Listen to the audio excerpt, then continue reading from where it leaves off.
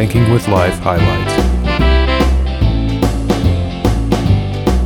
For the newcomer, the newly exposed to the infinite banking concept, from whatever realm, it's dang near always defaults down to the rate of return. And then the argument is like, well, the agent just wants to get paid a commission, and so they're going to de-emphasize the rate of return in the whole life policy because it's only going to be 2% or whatever it is. And it's always, I can earn this much elsewhere doing whatever I'm doing or whatever I want everybody else to do. At the end of the day, it's who's controlling the banking function, period. And then you're going to finance these things anyway. Oh, wait a minute. Your capital must reside somewhere. Where should it reside? And it should be the akin of a primary residence. Like I live in Alvarado, Texas. From Alvarado, Texas, at one time I could travel anywhere in the world to take advantage of an opportunity, whether it's business or pleasure.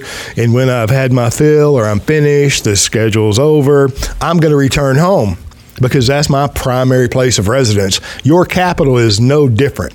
And the more you abdicate control over your capital and your cash flows, you're going to reap those rewards and the results of that. And somebody else is going to profit, by the way. And let me go back to Nelson, and you read his book, Becoming Your Own Banker. If you haven't read the book, you shouldn't even have a conversation about the infinite banking concept, period. And if your friends or your family, your colleagues haven't read Nelson's book, Becoming Your Own Banker, and his second book, Building Your Warehouse of Wealth, you shouldn't even have the conversation. That's why your phone call lasted 20 minutes with somebody who heard the word life insurance and whatever else they heard and wanted to, pick your brain. And it's like, yeah, no, thank you. I'm working with fabulous clients all day long. I do not have time to educate at the base fundamental level whenever you won't read a 92-page book. And these hucksters and promoters that say, oh, here, we practice the infinite banking concept and you don't have to read anything. By all means, if you're attracted to that, get on it. Get to it, right? But if you want to know the truth and you want to vet this idea, then you need to read Becoming Your Own Banker. Right. And oh my gosh, this channel has made it very easy to continue your education, or to weed out some of the things that you suspect are not true, or to reaffirm or confirm some of the things you suspect that might be true. I'm sitting in the parking lot, and it was in April. I had been practicing the infinite banking concept for about 4 years. And I had to write a check to Uncle Guido, Uncle Sam. So he's not really a family member. He's that uninvited partner that's in your life. And so I'm writing a honking check to the IRS because I pay my taxes. And it just dawned on me that should have been a premium first. I should have taken a loan against policies that I had owned and paid premium into to pay that. Now, at that time, I had already, did medical deductibles, dental, credit cards, automobiles. It's not like I was sleepwalking, right? But it was just such a large amount that I had to pay to Uncle Sam, and it just should have been a premium first. And I always equate it to like a guy shaving. Every day you shave, and then 4 years into it, you're like, oh my gosh, there's a nose on my face. Plain as day. How did I miss that? And then if I continue, we should all be saving, quote unquote saving. And I know that saving gets a bad term, a bad rap, cash is trash, and all of these negative things. But you need access to capital. And how many gatekeepers do you want between you and capital? Just tell me. Right? And if you don't want any, you should be building capital, where you have control and you have access. And that should be a lifelong habit. This idea of saving money up and piling up a big, pile of cash and then spending it down in retirement is hogwash. Right, my clients, I've done this a long time, as they age and they retire, they don't change the way they live, and they shouldn't. Right? If you've been a saver your whole life, you're going to continue to be a saver, and you're going to be the example that I always encourage you to be, because people are paying attention, whether you know it or not. So that cash flow of savings is exactly that. Some people put it in IRAs, 401ks, or their real estate investment, or whatever it is they do. There's a cash flow in. All right. And now, if that cash flow is a premium, and it should be, right, that is what that cash flow is. Now, if I have capital that I can collateralize, it's no different than a guy saving for 401k or whatever. I don't want to just beat up qualified plans because I don't mean to do that. I'm just saying that somebody's diligently saving, and if you're not, you should. Okay? But if you're diligently piling up, saving money somewhere, does not mean that you're not spending money and borrowing money. You're not using a credit card. You're not financing automobiles or whatever it is, these major purchases you're financing. So I hope that helps. You should be saving money somewhere, and you should continue enjoying the life that you live. You know, one of the unfinished works that Nelson and I were talking about before he graduated, you know, there's 3 or 4 books that we had read and he had read, and you're like, James, you got to read this, you got to read that. And I've talked about it before. I spoke on it. It was about World War I, you know, and then my discovery of Eustace Mullins and his writings and his work and his mentor, Ezra Pound. And I want to get to this point, history and this narrative that we are born into unwittingly. And it takes us, you know, a long time to figure out. It's like, wait a minute, this game is rigged and it's not for me. And I've been lied to my whole dang life. All right. I just want to go back to World War I. Okay. Now, you know, you cannot have a world war without a central bank. Cannot be done. Mm-hmm. All right, so mere months after the Federal Reserve was created in 1913, World War I started. And this narrative, this revisionist history is really what it is. It's almost reversed, right? What we're taught as history is not true. I mean, 100%. Like 90% of the time. Okay. All right. How do you get these young men from all over the world, Germany, Belgium, Russia, Australia, Canada, the UK, the United States? How do you get these young men that they didn't have radio? World War I, right? 1914 is when it broke out, all right? How do you get these young men from all over the world to travel hundreds or thousands of miles away when the average all-American farm boy never traveled more than 40 miles away from his farm? How do you get the parents to buy all in and send these young men overseas to shed their blood for the Hun, the German, who was going to attack us at any time? Then they didn't have the ability. So, I mean, it's a legitimate question. And my point here, and this is what I discovered for myself, is that these men from that late 1800s were born, they were educated, they grew up in this idea, this construct that the Germans were bad. All right. And then, like Ezra Pound, you know, he did the cantos, but he seen his friends coming home from World War I, right? And if they came home, you know, and then they were maimed, and he's like, how about Smedley Butler? All bankers, all wars are bankers' wars. I'm just saying, Ezra Pound seen what was going on. He's like, oh, he's the one that encouraged Eustace Mullins to go to the National Archives and study the history of the Federal Reserve. In 1950, he printed a book called The Secrets of the Federal Reserve. In 1952, I believe, right, from good old-fashioned elbow grease and hard work, going to the documents, right, and getting history. Okay. Ezra Pound sees all this going on, and then Ezra Pound is on Radio Europe, I think out of Italy, when World War II was being stoked up, and he was saying, hey, you know, this is not the construct, what you're being told is not the truth. And then he was ostracized. And my whole point here is that this narrative that we're surrounded in, that we're born into, it's like the Truman Show. You know, you get up, every day's the same. It's like there's something going on. I might be being manipulated. And then, which also I want to make a point that I've thought about a couple of times since we talked about the white coat investor. That guy who wrote that, in that commentary, I don't remember if it was the first article or the second article, you know, trying to disparage anybody who promotes the idea of the infinite banking concept that you can become your own banker. There was a little innuendo, and there was a direct. It wasn't even an innuendo. It was a straightforward punch, left-handed. It was like, most of these people are also conspiracy theorists, you know, that practice or promote the infinite banking concept. And I'm saying, well, yeah, maybe they're students of history. We did an episode. I can't remember what it was. White coat misdiagnosis of IBC, a 2-part thing Ryan Griggs and I did on the white coat investor. And I've mentioned it, but not in those episodes. But this guy was disparaging the infinite banking concept, right? What's new? What's original there?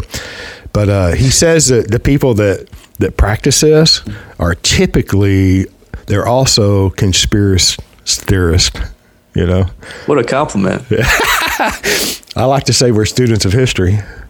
That's exactly it. If you don't have a certain level of skepticism, right? If you're not a certain level of incredulous about your government, you just simply haven't looked at history. Right. That's about all it is. Right. You know, one big distraction is the division currently, you know, within our country.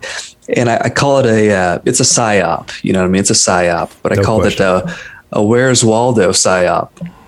Because if I told you, James Nethery, hey, look at this photo, you know, this busy photo, this Where's Waldo portrait. Find me the dog that's lifting its leg on the fire hydrant. You're no longer going to see that portrait. You're going to go zoom in, right? You're zooming in your perspective to go search for the dog on the fire hydrant. And that's exactly what's happening to us. So we're told that we're victims of not the banking system, but we're victims of this person, our fellow American, or this person, this color.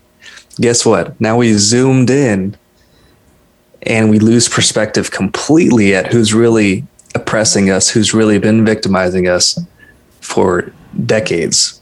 And it frustrates me to see, I'm a Christian, and it frustrates me to see a lot of Christians not thinking that this is not war. And it is. This is war. Well, these are our brothers and sisters that haven't read history. Yes, but we need to not be so passive in that, you know, for instance, I was in the military, right? So let's say if I'm at war, I'm in a battle, and instead of holding my post, fighting the enemy, engaging the enemy, I pull out my phone and I wire transfer all my funds to them and then go out and let myself get captured. That's the T word. That's treason, right? That's not good. I feel like a lot of Christians are unknowingly doing exactly that by continuing to participate in this banking system. And that's heavy right there. That is. But you talk about the horrible things that happen in this world, things that we don't even know, right? There's people born that we don't even know are born, right? Within these certain circles. Where does that funding come from? You know, the guy who had the island, the private island, where's this funding come from? You see where it comes from. Deutsche Bank and all this nasty stuff. So as Christians, we gotta, and I don't know, preach to the choir here, we gotta wake up. We gotta engage the enemy by getting off of their system. You know, I look at what's going on with the COVID. You look in the markets, you look around the world and what the central banks are doing and the governments are doing around the world. And it's like the people have been, and they're showing signs of psychological abuse. It's like the Stockholm syndrome. You know, the abused, not deifies, but looks up to the abuser. You know, and become dependent and okay being dependent upon the abuser. It's. I mean, I'm not a psychologist, but you know, I've been around people a long time and like people, and I'm observant. My heart goes out to them. But I think that what I have done is, I never was a big fan of using the word terminology Karen anyway.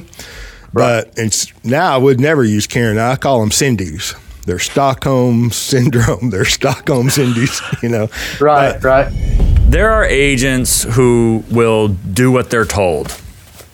there are agents who, if someone who has made mistakes with policies in the past, who is eager to make them again, if they want to go and get an illustration so that they can plug it into their Excel sheet and satisfy their curiosity without regard to a lot of the things that we talked about with the Florida example, there are people out there who will do that. And, it's kind of like you're going to get bypass surgery and you're going to teach the heart surgeon how to do his job. Well, if you want that, I'm sure there's doctors in the Philippines, or nothing against the Philippines, I'm sure there's doctors, fly-by-night people who may or may not have passed their medical exams to get their license. I don't know. I'm sure you can get that done, But then there's other doctors, other heart surgeons who will politely, kindly say, well, no, we're going to do this instead. And this is why. And here's why. And that's, if we want to continue with the procedure, then that's what we're going to do. We're not going to do this. Yeah. And here's why. But if you want to train somebody to do what you, and this is the other thing too, he kept going on, well, I'm thinking of getting his license. I really like your business. I really understand your model. Sure you do. Okay. And oh my gosh. And so if you want that, you can go get it, right? But it's not here. It's not with me. And I'm kind of over, this has happened a lot in my life, like in mock trial in high school. It's like I didn't understand like why there was a way that people were presenting arguments, and it was very just scripted and unappealing, and it was like they were reading I didn't like that, so I did my own thing. Very improvisational and very successful, but that was weird. People didn't like me for it. It's like, really? Oh yeah. And then too much individuality for them. Well, and then forcefulness. I'm kind of charismatic. It comes off passionate, and it is, and that's like it can be intimidating. It makes people go, huh? So there was that, and then you're tall. Yeah. Well, then in college, both undergrad and postgrad in economics, you start to discover that everything that passes for economics and conventional American higher education is crap. 98%. Wow, that's a broad stroke there, Mr. Griggs. There's a lot of canvas to cover. So, and then I develop an understanding of Austrian economics that I became very passionate and knowledgeable about. But even within those circles, there's some really good stories behind that thing we're not talking about. Very interesting. And so that was, I started to, bump elbows with people and then come to find out that wasn't a good fit either. And then here I am now in finance and getting deeper and deeper into infinite banking, dividend paying whole life, becoming your own banker, and starting to see the way that the rest of not starting now, by now it's fully aware of the way the rest of the industry, not the rest, but a lot of the rest of the industry works. And, I'm over it. I'm over the apologizing. I'm over feeling bad about it. It's like, no. And if I have to not say names, or if I have to not name companies or whatever to avoid the complaints, to avoid the whining, well, then so be it. Because at the end of the day, it's not about specific individuals or ideas, about individuals or companies or any of that. It's about whether or not what we do is optimal for the purposes of the infinite banking concept in order to do what Nelson taught. That's it. For you, the individual. Yeah. And if that irritates people, then, I guess I'm irritating the right folks. Well, it'll be the first time in your lifetime that you started irritating people, right? Is that what I'm hearing? you think I'd get the picture here? Yeah. Had some practice. You get over my tolerance and my patience, and I really think I'm a patient guy. It depends on who you talk to. I get it. And I'm one of the nicest guys I know. I tell my wife that often, and she repeats it often. They have to work it into the memory. My tolerance level gets low, and my patience gets low whenever the same things keep reoccurring over and over. Yeah. When there is so much information out there that's available at no charge, specifically on this channel, Banking. I cannot speak, and I do not speak for any other organizations. I don't speak for any life insurance companies I'm affiliated with, I support, and I'm a member of many organizations. I do not speak for any of them. I speak for myself, James Nethery. Okay, just a disclosure. It gets trying when you discover from an agent's perspective how the insurance industry operates, how the financial world operates, how they have trained the consumer to think and to purchase. And I'm not saying it's all bad. I am just saying that the way they train consumers to shop, the way they train agents to promote and sell their products, it gets old. It gets trying. It causes the patience to go down. My lovely wife and I went shopping she was going to buy a new couch. And I just happened to see this on the showroom floor. In this particular place, everybody had their little T-shirt on or their collared polo shirt and their name tag right there. And greeting at the door was like, "Hi, my name is so-and-so. I am not a commission salesperson." Oh. And I said, "Well, I would like to talk to the commission salesperson." And she said, "No, we don't have one here." And I'm like, "Well, you're being boastful and prideful of that. Like that's an attribute." Yeah. And she's like, "Yes." And I'm like, "Well, I don't agree with that. I would rather talk to a commission salesperson." Blew her mind. She was 19 or 20, whatever. She had what? Okay. So I'm just saying that the connotation that commission is bad. Well, that implies you're working for free. Right. Right? I'm like, oh, it's not a commission. It's a salary or an hourly wage or a distribution. Most people's understanding of life insurance is based on somebody else's misconception. So you take these ideas that the life insurance salesman is bad, commissions are bad, and it's your own money. You're paying interest to borrow your own money. And if you die, the evil company keeps your cash value. So why can't we get over this idea of just narrowing down life insurance to interest rates, dividend scales, commissions, and death benefit? Who is performing the banking function in your life? Who controls the banking function in your life? And you can't jump over that. You can discount the question. I said before, it is the question. That is the question, period. And so, listen, while the third-party lender's throwing out money at 0% interest or 0.5%, I seen an advertisement the other day. You can get a 30-year mortgage for 1.99, right? Well, listen, young Mr. Griggs, how much of your money will you loan me at 1.99? Because I will borrow every single penny at 1.99. Right. Well, when there's never a problem, there's never a problem. You tell me, are interest rates going to remain low forever? Nope. I mean, they can't. Okay. So this idea that life insurance is a bad thing because somebody gets a commission, I see that over and over. You have a contractual right to collateralize that while it's compounding. What's so difficult about that? I mean, maybe you have enough money or capital to do everything in life that you want to do, and you'll never be beholden to a third-party lender.